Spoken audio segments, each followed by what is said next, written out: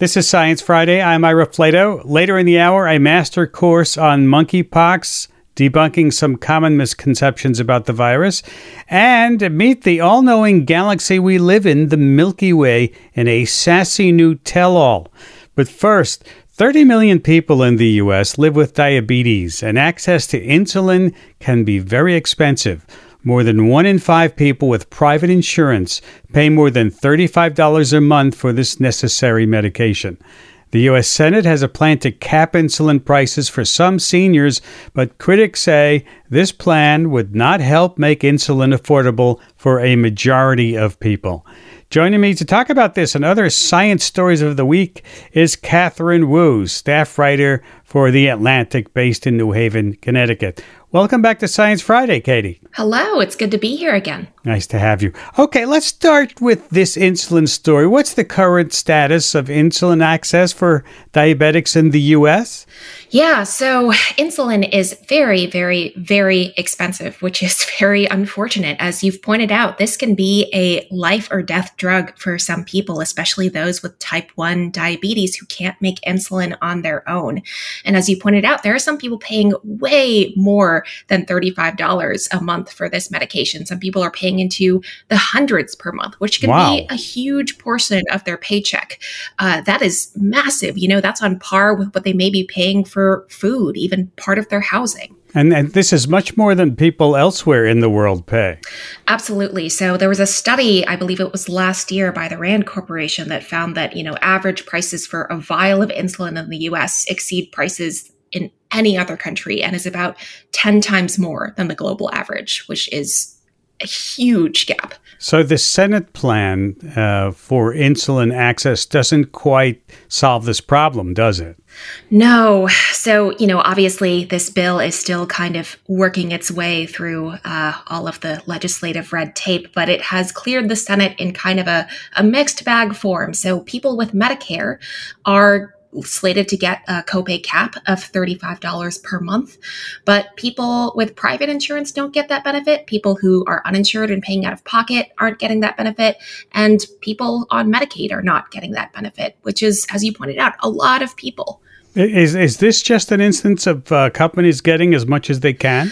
I certainly think that plays a role, though, the companies that have sort of a monopoly on the insulin market have pushed back on that characterization. But the reality is, insulin, it's not the most expensive drug in the world, but it's not necessarily cheap to make. We don't have a generic version available, and really 3 big companies dominate the market. And so they get to sort of put prices wherever they like. Mm-hmm. All right, let's move on to something that was a little surprising, I think, to most people about COVID-19.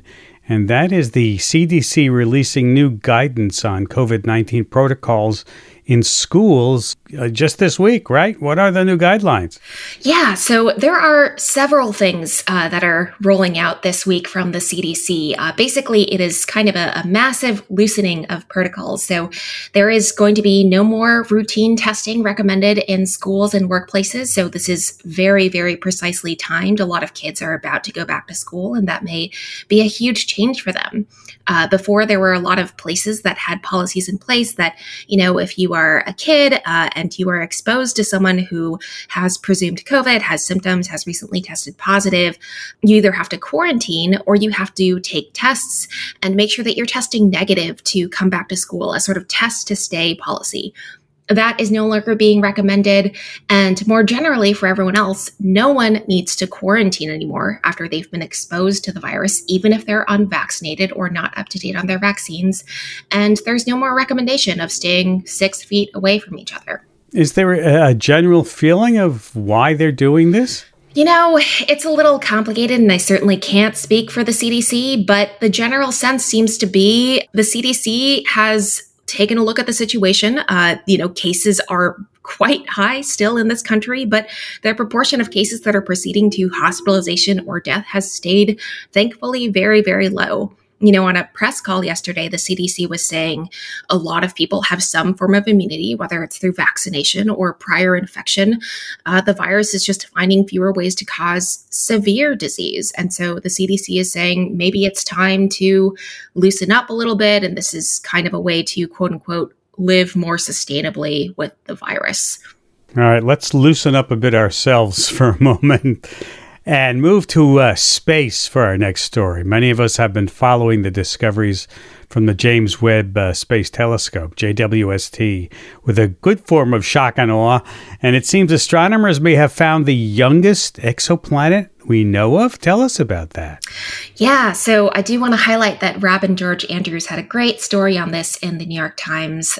With this amazing new James Webb Telescope, we are seeing our universe in unprecedented detail, and scientists have found evidence that there is an exoplanet orbiting a star about 395 light years away from us, and that star is just 1.5 million years old, which means that planet is probably about the same age.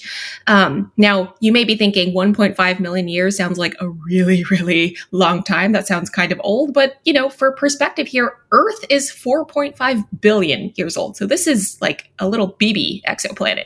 Wow. So we might learn something about how planets form from right. watching this. The way that I've been thinking about this is it's like we're getting baby pictures of this planet. And if we sort of keep at it with James Webb or other telescopes that come out in the future, we could sort of watch this planet get older and older. I certainly don't know if we'll be following it in this much detail 4 billion years from now. But at the very least, we can sort of look into our own past. If all planets form the same way, this could be the closest we come to watching, our own planet's early development. So we're not actually seeing a finished planet yet, right? It's sort of in stage of development.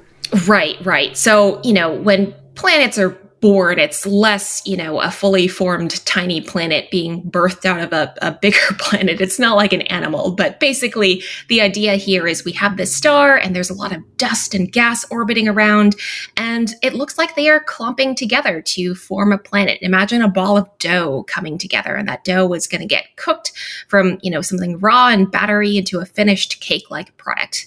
This planet is in the very early stages of that. Well, I'm glad you made this food analogy with the planet because that's a great segue into this other story.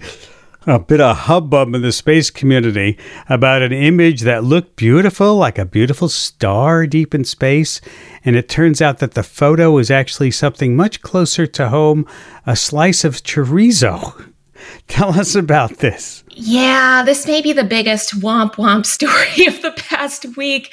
But last week, a physicist posted this chorizo photo to Twitter, except he did not say it was a chorizo. He said it was a James Webb photo of this beautiful reddish star elsewhere in the universe. And a lot of people fell for it. The tweet totally went viral. And maybe it's not shocking that they did. This was an established physicist. He had a blue check mark, tons of followers. But he later admitted, that is cured meat, not a star. And why were people so fooled? I mean, maybe it's because we're so used to seeing some incredible pictures coming back from the JWST. We didn't question this thing. Yeah, I mean, there was probably little reason to question it. All the photos we've been seeing so far have been beautiful and showing us unprecedented detail. Why not something chorizo-like? And as we were just kind of hinting at, a lot of things in space look delicious. My colleague Marina Corin at The Atlantic wrote a great piece basically making that argument. This is not going to be the only meat-like thing we see on space Twitter, and hopefully the next things we do see are going to be more legit.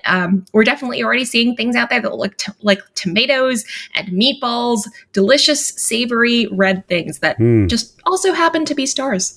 I'm getting hungry. Let's move away from space quickly. Let's go back to Earth to tackle a very serious medical story. We are no strangers to infectious diseases, of course, at this point. And in the New York City area, a few cases of polio have been detected. It turns out additional cases have been detected in wastewater. Tell us what's happening here. Yeah, so this has been an unfolding story for a few weeks now, and it starts a couple weeks ago when health authorities in Rockland County, New York, found that a man in his 20s had been paralyzed from a polio virus that had actually come from a type of vaccine that is not used in the US, but is used in other countries to vaccinate people against polio. So this is a weakened form of the virus. It can replicate in people and does not generally cause any form of disease, but if it spreads to a ton of unvaccinated people, it can mutate back into a form that can be pretty dangerous and can, in rare cases, cause paralysis. So I will point out here that the man who got paralyzed was unvaccinated. And so this is not going to be a massive threat to people who do have the polio vaccine. But this is worrisome. Yeah. The fact that this paralysis occurred means that there probably is transmission of the community, and the wastewater detection means that it's probably ongoing. All right, we're going to keep our eye on that one. Let's talk about our last story, another infectious disease on many people's minds, monkeypox. You wrote a story about vaccine splitting. Tell us what that is. Right. So it's quite clear that at this point, we do not have enough of the monkeypox vaccine here in the US. We've been using a brand called Jynneos, and there are more than 1 million people at very high risk of monkeypox right now, most of them men who have sex with men, many of them who are living with HIV. And so to really stretch the resources we have, the government this week decided we're going to split the Jynneos doses we have into 5. And instead of injecting a full dose under the skin into the layer of fat that sits underneath, we're going to use 1/5 of the dose and use a special needle to inject it between the layers of skin. So it's a more shallow shot. It's more difficult to administer, but the hope is that this will stretch our supply. The tricky thing here is that procedure, making that switch from so-called subcutaneous dosing to intradermal dosing, is really just based on a single study that was done in 2015 in mostly young, healthy adults. We don't quite know exactly how it's going to perform as it rolls out into the public in the context of this outbreak. So it's going to be like a little bit of an experiment to find out. Definitely, a real-world experiment. Yeah, well, we're going to be talking about monkeypox in our next segment. Everything you wanted to know about it with some experts, so we'll cover that also. I want to thank you for taking time to be with us today. Absolutely. Thank you so much for having me. Catherine Rue, staff writer for The Atlantic, based in New Haven, Connecticut. We have to take a break, and when we come back, as I say, it's going to be our latest installment of Fact Check My Feed, talking everything you wanted to know about monkeypox. Stay with us. This is Science Friday. I'm Ira Flato. You've probably heard the headlines about monkeypox. As of last week, the White House declares the outbreak a public health emergency. Currently, there are a little over 9,000 confirmed cases in the U.S. and just under 30,000 worldwide, spreading in countries where we've never seen it before, all since the end of May. The virus is mainly spreading within gay and bisexual men and other men who have sex with men, and because of that, there's a stigma associated with the outbreak. A lot of you have written in with your questions about monkeypox, and joining me now to answer those questions are my guests. Rachel Roper, Ph.D., virologist and professor of microbiology and immunology at the Brody Medical School at East Carolina University, based in Greenville, North Carolina, and Perry Halkitis, Ph.D., Dean of the Rutgers University School of Public Health, based in Piscataway, New Jersey. Welcome both of you to Science Friday. Thank you, Ira. Hi, Ira. Nice to have you. Dr. Roper, let me begin with you. Let's start with the basic questions here. We've gotten so many questions from our listeners to clarify stuff they're seeing, misinformation circulating. How does monkeypox spread? So monkeypox can spread through the respiratory route if you're very close to someone, but the way that this variant is spreading is through close personal contact, skin-to-skin contact. And like you said, mostly it's spreading now with sexual contact between men who have sex with men. So it's much less contagious than COVID. You're not going to catch it through the air like you would catch COVID. So you're not going to catch it from touching a surface or clothing that someone else has touched? that's a place where monkeypox is actually more of a problem than COVID would be. Monkeypox, the pox viruses have very stable virus particles, so it can spread more easily on surfaces just because it's more stable. So if you go to the CDC website, you can look for how to disinfect clothing and surfaces. It could potentially spread that way. It's not likely. It's much less contagious than COVID. But if you're out somewhere and you touch a doorknob that someone just touched and they've got monkeypox, you could get it on your hand. And then if you touched your eyes or your face, it could get into your body. It's a good idea always, if you've been out in the public somewhere, don't touch your face while you're out in the public, especially if you're touching things. And then when you get home, wash your hands with soap and water. It's just always a good idea to do that. Mm-hmm. Dr. Halkatia says, Dr. Roper mentioned monkeypox can spread during sex, but it's not a sexually transmitted infection, is it? How has this framing of monkeypox as an STI impacted the public's understanding of the virus and how policymakers dole out resources needed to contain the outbreak? Yeah, that's a really terrific question. Just to clarify that when we say sex, right, we don't necessarily mean intercourse. People can be engaged in intimate relations with each other. They can be rolling around with each other. There doesn't have to be an act of intercourse for monkeypox to spread.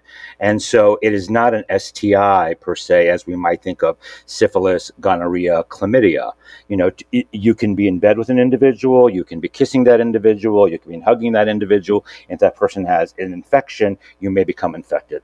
Now, what's really interesting here is I think so much of our response over the course of the last few months, I think, is in some ways been shaped by people's concerns about how we dealt with HIV in the 1980s and the messaging there, where this disease was attributed to gay men, where gay men were stigmatized. So I think the CDC and other federal officials and certainly local health departments are walking a very fine line here. The bottom line here is, we've said this from the beginning of monkeypox, anybody can get it.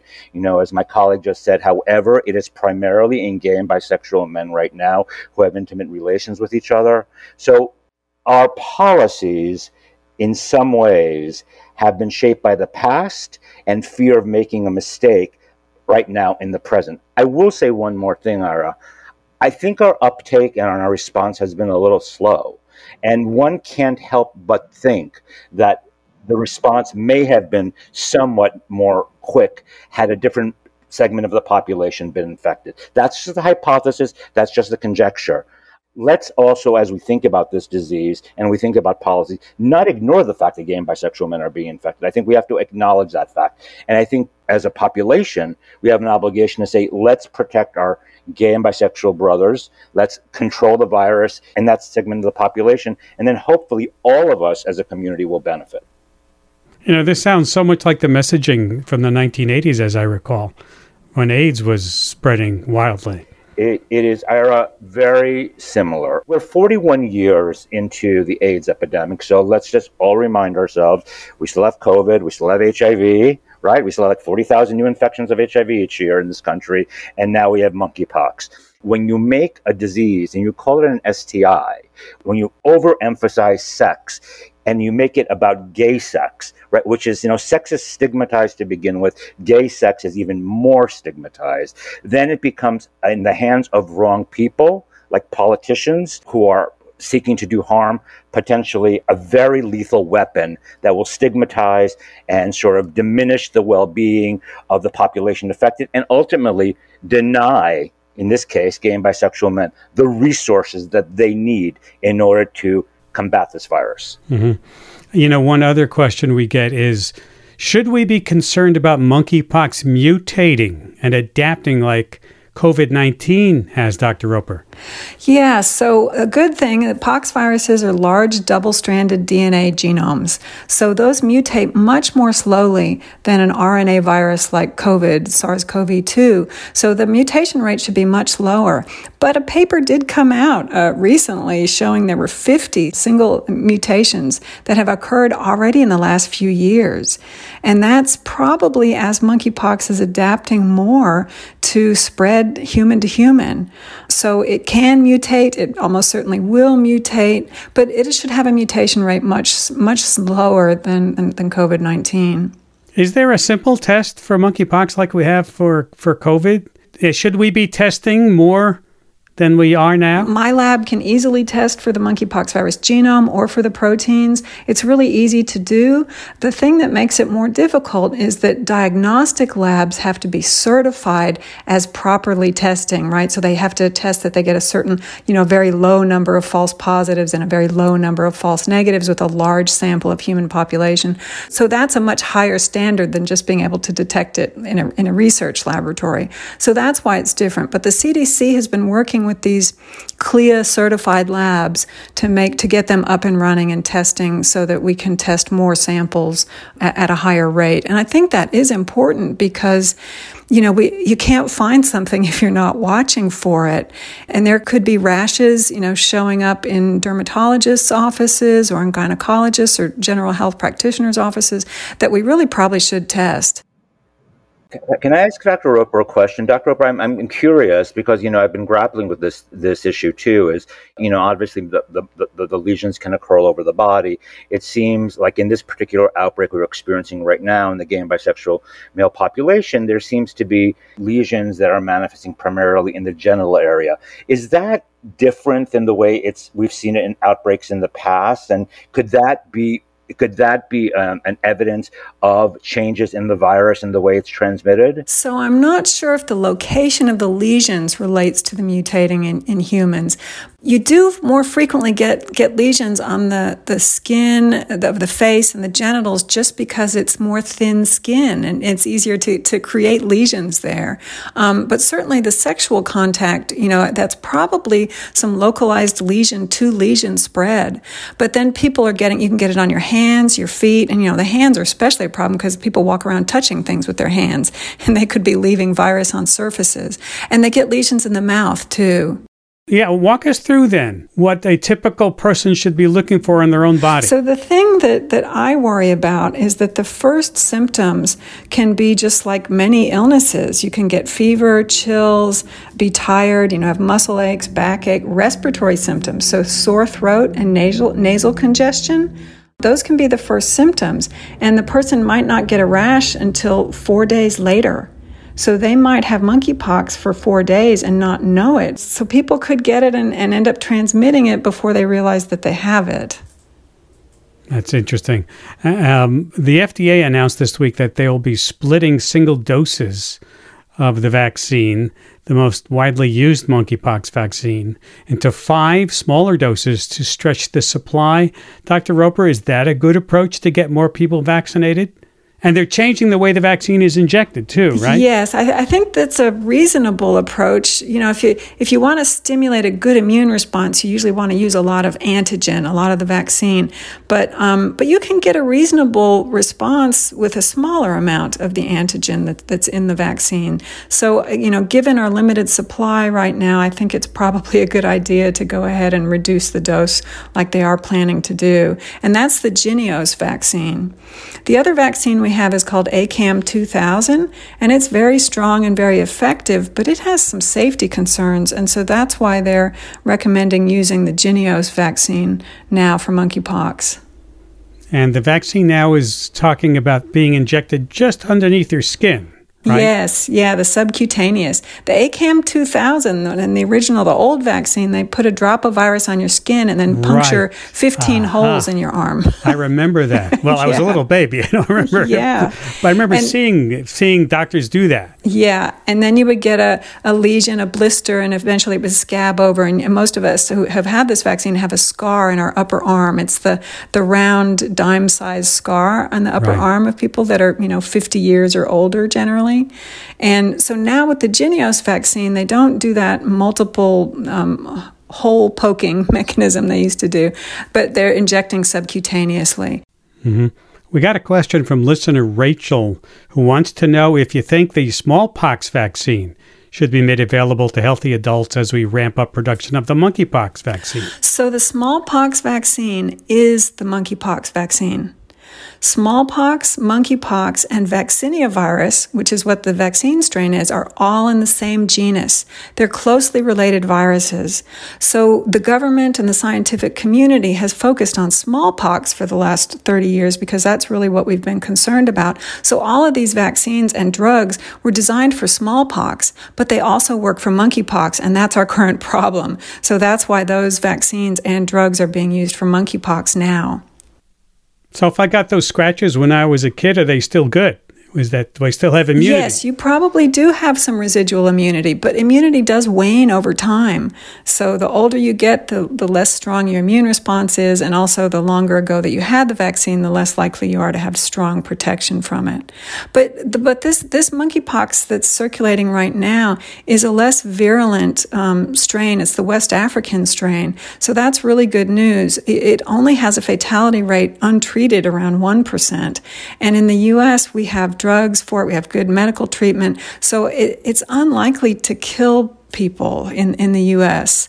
It's going to be much more of a problem for someone who's immunocompromised, or also potentially people that have eczema or other skin inflammatory conditions. It would be more dangerous for them. And for pregnant women, it can cross the placenta. So it is dangerous for certain subgroups of people.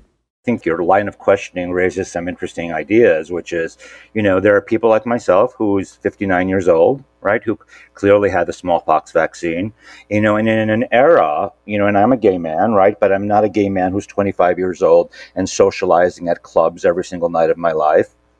Thank God.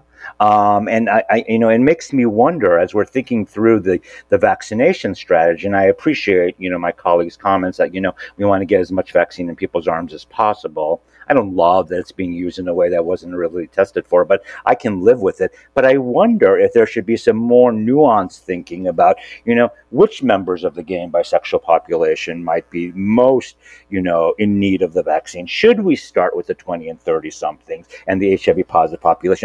I'm not saying that I have the answers to these things, but I think there is a more complex thinking that should go on that might benefit the whole population generally in a more effective way. This is Science Friday from WNYC Studios.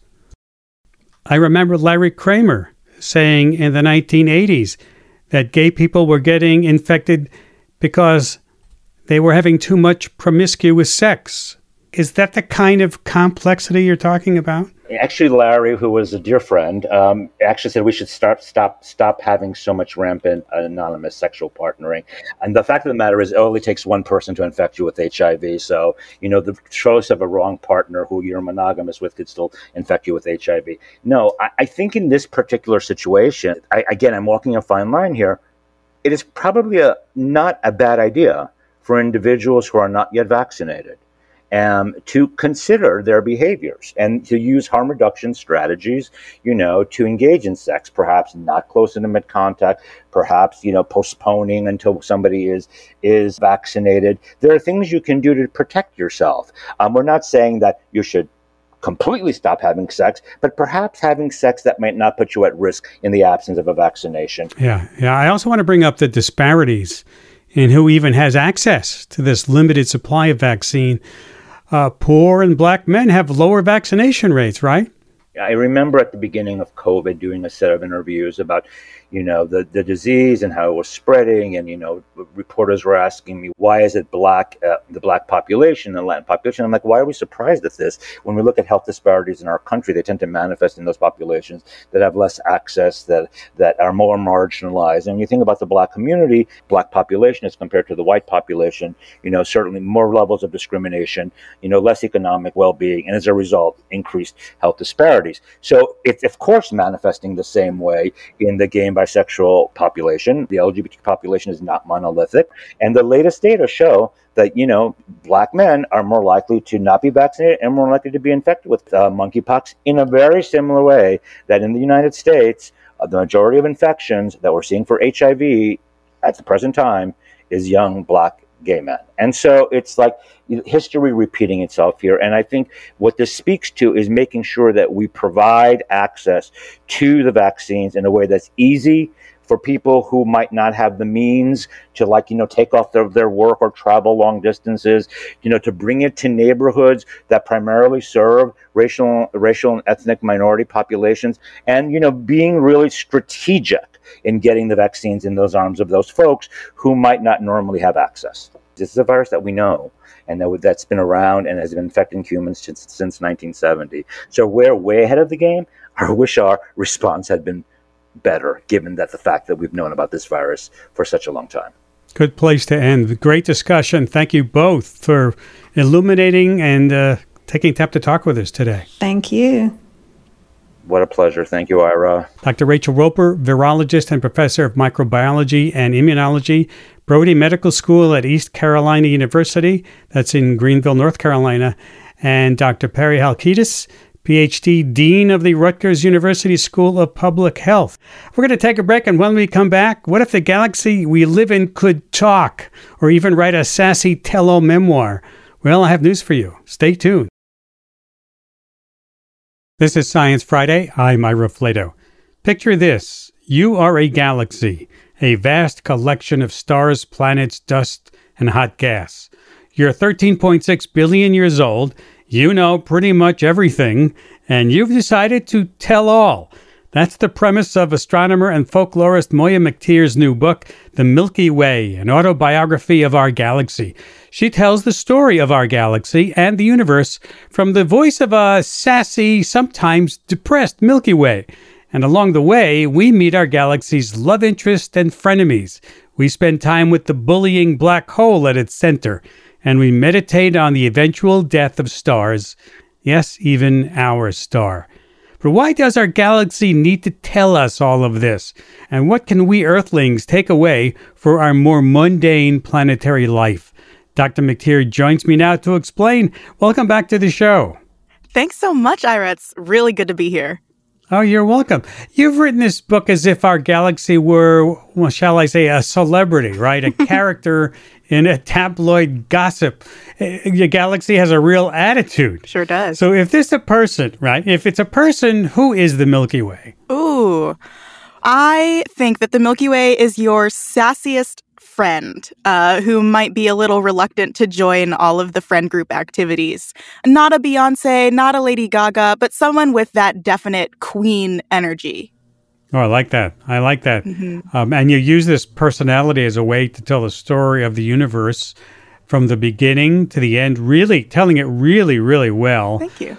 Tell me, after all these people, all these other people have told stories about the universe and have written about them, why does your story still need telling?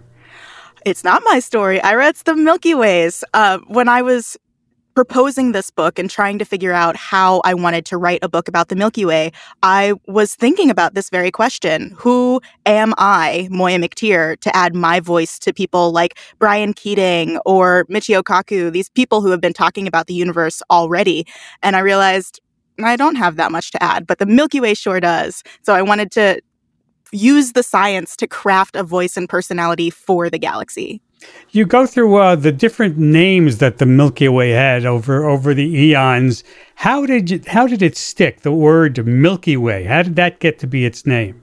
According to the International Astronomical Union, which is in charge of official names for all astronomy objects, the Milky Way doesn't have an official name. It's just called the galaxy. But in the West, we tend to draw a lot of our astronomy names from classic mythology, Greek and Roman mythology, which themselves are inspired a lot by Egyptian and Babylonian myths. So the name Milky Way probably comes to us from Greek mythology, and it has to do with this story where Hera, the goddess of marriage and the hearth, she was, unbeknownst to her, forced to nurse baby Hercules. And when she looked down and realized that this was not her baby that she was breastfeeding, she pushed Hercules away, and that spurt of breast milk that came out of Hercules' mouth was the Milky Way. And that's where we get the word Milky Way from. And even the word galaxy comes from Old Greek for milk, galaxios.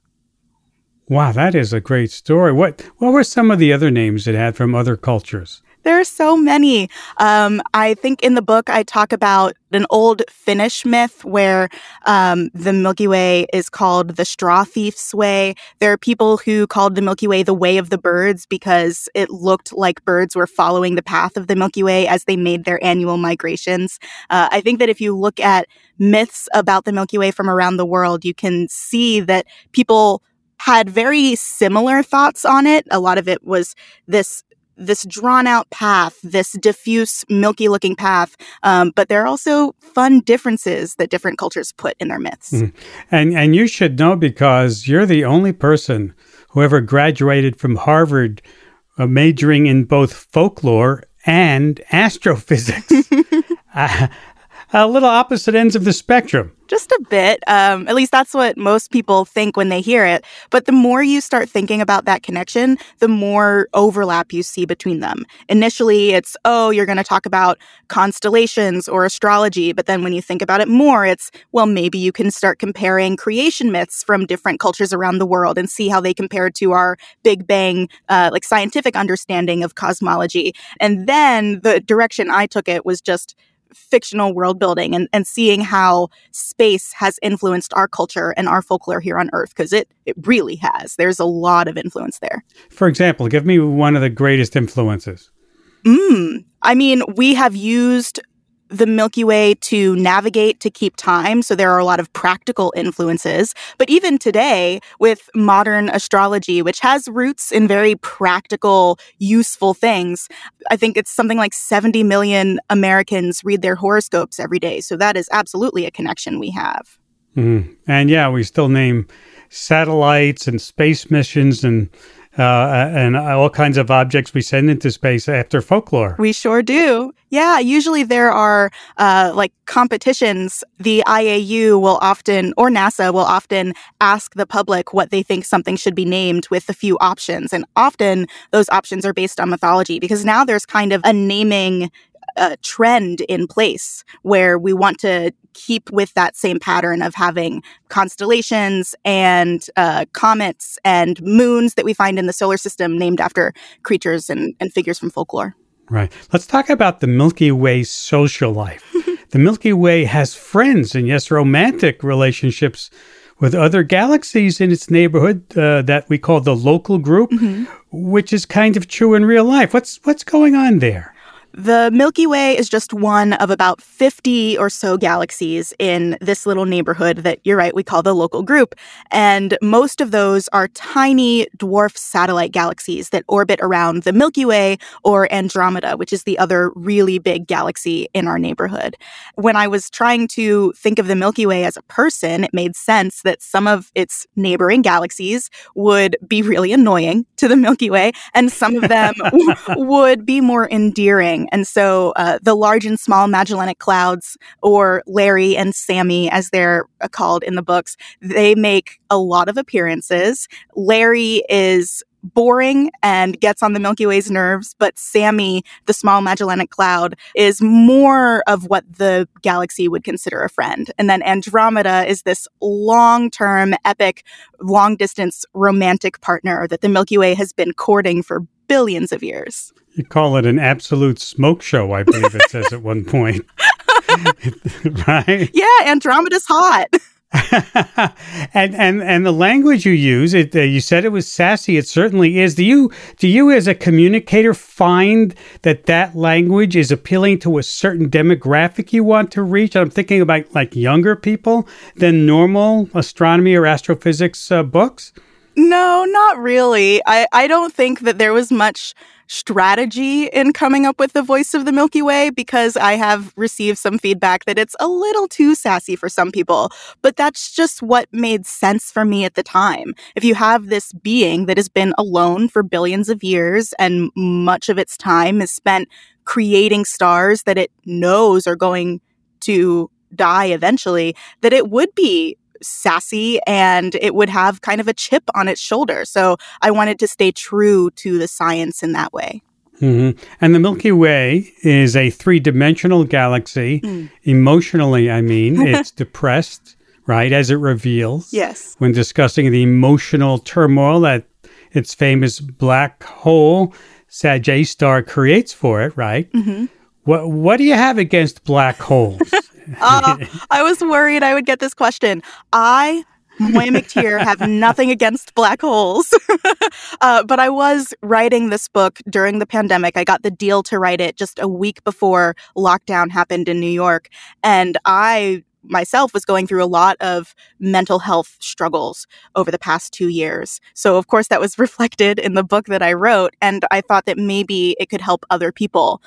Throughout the book, the Milky Way learns to give its inner turmoil a name. It calls the black hole at the center of our galaxy Sarge.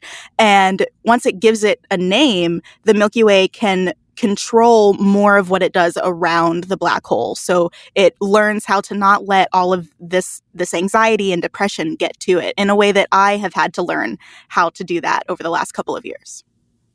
Interesting. That's really interesting. And you do describe the physics of a black hole in terms that general folks like me can understand, and you do it very well, and I thank you for that. Thank you.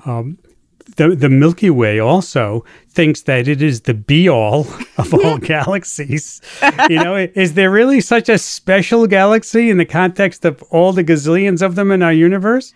No, not really. But have you ever been a big fish in a small pond? It's really easy to feel like you are the biggest, baddest thing out there. And in terms of the local group in this neighborhood that the Milky Way spends all of its time interacting with, yeah, it is the biggest and baddest. So that's what informs its personality. But if it went to a nearby galaxy cluster, like the Virgo cluster, for example, it would not be that big of a deal. Right.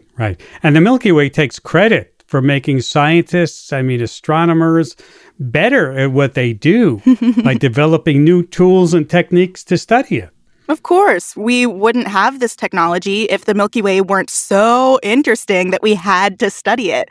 Some people call astronomy the oldest science, and the Milky Way is very proud that it was able to inspire that type of creativity and curiosity in humankind. And in that science, I find that you make a really interesting observation about how science, by definition, is usually conducted by experimentation, but not astronomy.